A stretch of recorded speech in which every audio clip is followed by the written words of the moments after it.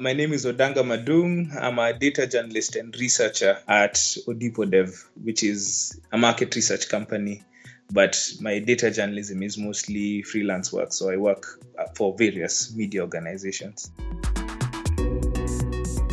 Yeah, so Odanga, thank you so much for joining me. And what have you been up to? I've been working on, I think, a few things. I've been trying to investigate disinformation online. Basically, looking at, what ways are, this digital ecosystem that we have come to live and thrive on making human lives worse. And then number two, I've also been doing quite a bit of work on air pollution, just basically trying to look and see in what ways is the air that we breathe killing us, and what are the broken systems that we have that are leading to, this what we're now trying to call the invisible plague. This whole thing that we can't see it, but it's definitely slowly killing us. So that's something that I've really been pondering about, and I've been trying to break down for audiences. So what is interesting for those who don't know about you is that you're working in the media space, but you're not a journalist. So how did you get started with that? Yeah, I like to call myself like a busybody in media. It's actually not my primary job. What is your primary job? My primary job is that I'm a market researcher. Yeah. And I'm a market researcher specifically specializing in understanding audiences that consume media and understanding consumer psychology. So basically trying to understand people's attitudes and perceptions towards various products. And so through that, I gotten to interact a lot with people in advertising. And through understanding people in advertising, as a result, I've gotten to interact a lot with people in journalism, or rather specifically in media. So somewhere along the line of all that interaction, I started telling stories with data, upon which people informed me that what I was doing was journalism. And so as a result, I started, I just decided to take up that. And I've been training in it ever since, just trying to learn exactly what it takes to be one. Okay, yeah. So you're an accidental journalist. Exactly that, accidental, yeah. One thing that those of us who work in the industry are probably not very good at is to try to listen to what, to basically what people think about us. So what do you think about journalism? And in this case, obviously, you mostly work in Kenya. So what do you think about, journalism in Kenya? Well, I think journalism in Kenya is at an interesting crossroads because we have some very real threats facing us in that, which is, or rather the biggest threat that is facing us right now is the decline in revenues coming from media houses, right? And what that inadvertently means is that we are more susceptible to political coercion, number one. Number two, we're more susceptible to influence from owners, politicians, and the likes, number one, which is basically higher powers that be. And then number two, it just means that layoffs, right? That it's becoming harder and harder to make money by trying to be, a journalist in the traditional sense. And I come from the unique perspective of seeing how, various brands and marketers also make the decisions as to how they spend their advertising money, and, working from both ends of the spectrum, where you see how the money gets spent, and then you come to the other side to try and tell the stories that actually make that money for the journalists. It's a very surreal sort of experience because, you've got on one side a lot of advertisers seeing that, perhaps media is not able to deliver the goods as well as it used to because it's fragmented, audiences are no longer paying attention as much. And of course, it's getting increasingly polarized. And then you've got the other end, where I've often noted that it seems like media is completely disconnected from what these conversations that brands are having. And how do you fix that? Well, of course, the usual is to try and find. I mean, number one, there's the option of media houses starting agencies, which you've seen, I think, guys like The Nation try out. Yeah. Which, of course, follows a much larger trend of, guys like Vox and the New York Times starting their own brand studios to try and sort of cut out the middleman that the big advertising agencies and media agencies. And you can clearly see that sort of formation is happening here, right? Number two, of course, is guys really need to understand their audiences. Number one, and number two, understand that brands have a very clear understanding of where audiences are and what is currently working with audiences, which is why you're finding that media budgets are being shifted to other things that brands perceive would work, such as roadshows and not just roadshows, below the line activations. So basically having activations within supermarkets. That sales rep you see within the supermarket right now is being considered to be more effective than placing an advert in the newspaper. And what that means is the way our journalism is funded is disappearing, and in some ways is completely shifting, because newspaper circulation numbers have been in decline forever. So this whole landscape is really shifting, and whenever I talk to a lot of journalists, a lot of them have absolutely no clue that these conversations are happening, and that the future of the way they are making money is possibly about to seriously shrink. What are the things that the media in Kenya and probably in Africa should be doing to fix some of the challenges that you think are urgent? Understanding how young audiences consume media and what they expect out of it. I think that is definitely perhaps the best, the most succinct way I could put it. Because we are still operating in sort of an old paradigm of how we deliver content. But it seems, from what it looks like, right, and from what other players have done and have been able to rise, it looks like they have actually understood what it takes. So I'll give an example, right? You've got Tuko and Kenyans.co.ke, Mpasho, and Pulse Live, right? All sort of, in a way, digitally punching above their weight vis-a-vis the big players who are guys like NTV, KTN, and Citizen. Some of those websites that you've mentioned, they focus on entertainment and probably a lot more salacious stories. So, and that is obviously has its audience and it's very popular with people. So, do you think that that's what the mainstream media should also be doing? No, the lines are blurred. You see, that's the thing. The lines are blurred, and then we have to also perhaps consider what Facebook's algorithm is serving up towards audiences, right? The fact that they are in some ways punching above their weight means that sometimes they are shifting the real news off of people's plates, if I could probably put it that way, right? It's not that they should copy what these guys are doing. It's perhaps that they should borrow some of the formats, right? Because when you look at the content that is being served up by one mainstream organization vis-a-vis what these new primarily digital audience, or rather primarily digital outlets are doing, you notice that a lot of the content that is served up by the mainstream guys is purely off format, right? It does not subscribe to what the rules, or rather what the best practices of serving up content on an algorithm, right? Fueled by, or rather an engagement fueled algorithm by Facebook are supposed to abide to. Whereas when you look at what guys like the New York Times and Vox and the rest are doing, you can easily tell that there's a very big difference between how they serve up news for the internet vis-a-vis how our primary guys serve up news for the internet.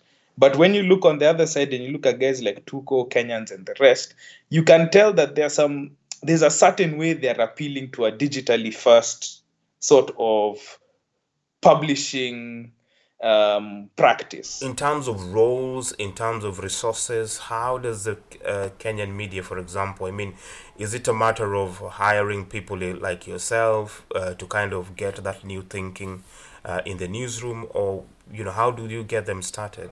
Well, it's a systemic thing. You could try and hire some talent, to try and maybe shift things around, but there's a certain way of thinking that probably the entire organization needs to be trained in.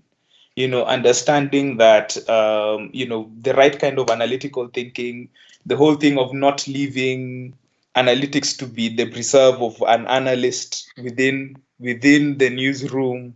I think I've seen cases whereby some news outlets will have a journalist submit 5 tweets that they think could work with their story, on top of submitting their own, or like when you submit a story, you submit 5 tweets that you think would work with this story.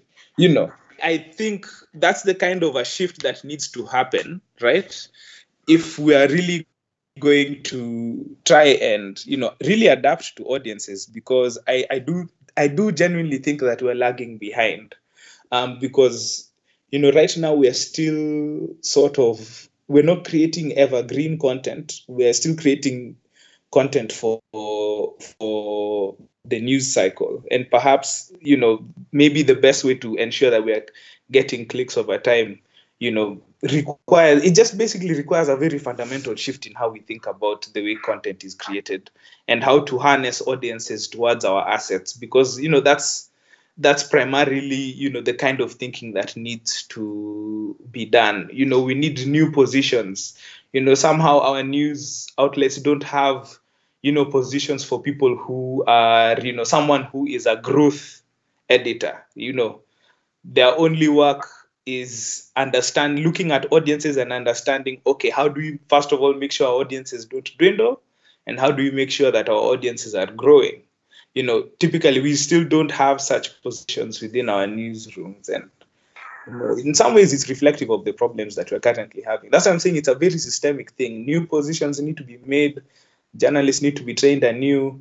We're literally trying to move an anchor here, and it's going to take time before we respond. Yeah. Let's talk about you. You are currently in Berlin. What are you doing there? As I mentioned before, I've been trying to get training in journalism. So I'm currently at the Deutsche Welle Academy, doing a data journalism fellowship, where we basically get trained by some of the top newsrooms in the world about new journalism, or rather new media journalism methods, data journalism best practices, and basically get connected to a whole bunch of people within the practice, so that we can exchange ideas on various projects and techniques as to how best to tell our stories. And I think for me it's been very beneficial, because I think one of my biggest challenges has been, what is the best way to tell a story, especially in this algorithm fueled distribution mechanism that we have to work with.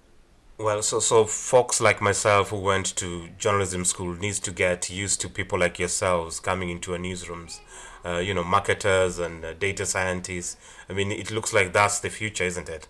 Yes. There's a very huge drive actually to try and get people who aren't necessarily trained journalists into journalism. But I do also personally wonder, how well that will work given the dwindling revenues. Some of us have to compete for opportunities with our primary professions, right? So you can imagine, for example, even in things like finance journalism, you're trying to get more people who work in finance to come in and tell stories, right? And basically become journalists, right? There's a huge drive to also get people who are maybe formerly doctors, to try and shift over to the other side and become journalists. But I think perhaps the biggest challenge there will be that as as attractive as it sounds, perhaps the pay package competition that is there, the economic incentives might sort of get in the way of how well that might work out. But I really do think that that's perhaps is one of the optimistic sides of where journalism is going, that a lot of people like myself can at least try and get into the profession and see what new perspectives can we bring to how we see things working. Let's talk about one of the recent stories that you did about pollution in Kenya. Can you just take me just briefly through the process of reporting the story and what ended up being published?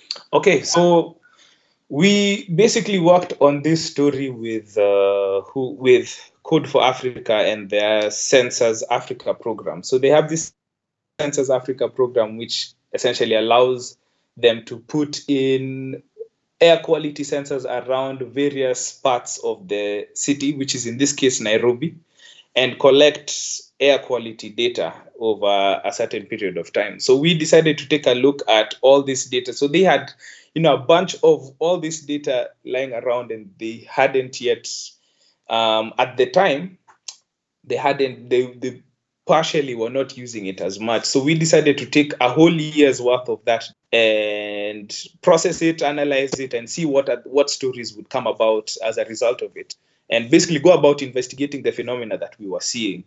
It was for some of the data journalists that probably understand what the process is, it was a very huge data set with over 3.4 million rows worth of data. So perhaps if people don't understand what a data point is, if you look at an Excel sheet, just think about 3.4 million rows of those kind of cells. What did you find? If I could sum it up, number one, Nairobi has a serious car problem, right? So the fact that we are importing all these cars and letting all of these old cars operate within the confines of our roads is essentially actually killing us very slowly. Because number one, in our data, one thing we noticed is that between majority of the areas that had their worst pollution in the morning and in the evening, typically, which is when people and children are going to school and going to work, and in the evening when they're coming back to their homes. And that was the first one. Number two is that broken systems are, let's say, the cause behind the cause of what is killing us. So if you look at any of the urban problems that we have, I realized this when we were doing the story. Nation did the red alert and the white alert, and the Star has been doing some fascinating things on, testing Skuma Wiki for metals and all that stuff. But when you investigate quite a bit further, you realize that, this was all of these things tie back down to broken systems. So one good example is in our story, we talk about Syokimau and how somehow a factory was... And that's just a residential outside of Nairobi. Yes, a residential area outside Nairobi. And how somehow 150 meters from a residential area, a steel factory was built and has been polluting the area so bad that some residents have actually lost their children due to respiratory illness, very chronic respiratory illness. You've got a whole ton of people within the area talking about how they have this weird cough that never goes away. You wake up in the morning, your sink is covered in soot. You walk outside the car, there's a white substance that has reacted to the paint of your car. There's corrosion on your car. You can typically the paint on your car is being corroded by the whatever it is that is being released into the air around your area. And it's getting the testimonies from the people on the ground after talking to them about the kind of effects this pollution is having was I think very sad, because it's not like they hadn't tried to fight what this broken system was doing to them. Instead, actually, it And fought back. what's been the reaction to your story? Uh, the reaction to the story has been, well, first of all, I think we did an amazing visual piece, right? In terms of just getting the interactive data visualizations right, which I think is something that we've really been trying to encourage within newsrooms in Kenya. So at least for us, we were trying to set an example from that front. So we got some good feedback on what the piece actually looked, how well the piece was graphically done. Number two is we've gotten a whole bunch of experts actually coming to us and telling us, this is the kind of data that we had been looking for, because we've had one doctor actually come to us and tell us, your story actually pinpoints to a lot of the things that we have seen within Nairobi. We've actually been noticing there has been an increased number of people coming into our clinics because of respiratory problems. And if you speak to some doctors, they will definitely tell you that the landscape of disease in around urban areas in Kenya is actually changing. Respiratory disease, for example, has overtaken malaria as the number one incidence of reported diseases in the country, right? Wow, that's big. Yes. And so, the face of disease in Kenya is changing, and, so a lot of health practitioners were actually in agreement. And when you speak to them about even the wider picture of what this actually looks like, you even got, and the problem is everywhere. It's in the way, our roads are designed that leads to traffic. It's in the way that we have systematically sabotaged, public transport, leaving people with no choice but to use cars to move around. It's in the way we make our buildings. So there was actually even a paper that we found in the process of doing this, the research for this article, that talked about how skyscrapers were leading to much worse air pollution in Nairobi. I think as a result of it trapping the air or something like that or rather it keeping the air from moving around. Yeah. So in some ways, even the way we're building, this rush to make to make skyscrapers in Nairobi is actually making things much worse. But I'm just wondering, in terms of, have you got any reaction from local officials in Nairobi, or even the relevant ministries in reacting to your story? Anything officially from the government? No, we've not gotten anything official from the government. Unfortunately, it's not something that's managed to elicit reaction from them. I think it's certainly a case whereby by the time they're reacting, it will probably be too late. Because when we really face the truth, doing this story, I came to understand even the trend of what kind of urbanization Nairobi is going through. If I can just comment, I think one thing that I think is an opportunity in the kind of journalism that you're doing is that more of this will ultimately make it a political issue, because at the end of the day, when you constantly raise the bar and do this kind of reporting, then people realize that actually this is our reality, and therefore they will know that they have an opportunity through their vote and through their engagement to try and bring these issues to the political conversation, because that's where the decisions are made. So it's and I really enjoyed reading your piece. I think it's incredible. It became very clear to me that whatever it is that we are currently going through as Nairobians and as urban dwelling Kenyans across various cities, all the problems that we currently have are probably going to get worse. And majority of the time, county officials and government are only going to react after the fact. And so I know they will not react now to some of the findings that we have gotten, but we probably will find that they'll be reacting a lot later once once everything has tipped over and Nairobi is probably covered in smog, which is probably where we are headed. That was Odanga Madung, data scientist and market researcher at OdipoDev in Kenya. You can now download my podcast on Apple Podcasts, Stitcher if you have an Android phone, and it's also on Spotify and SoundCloud.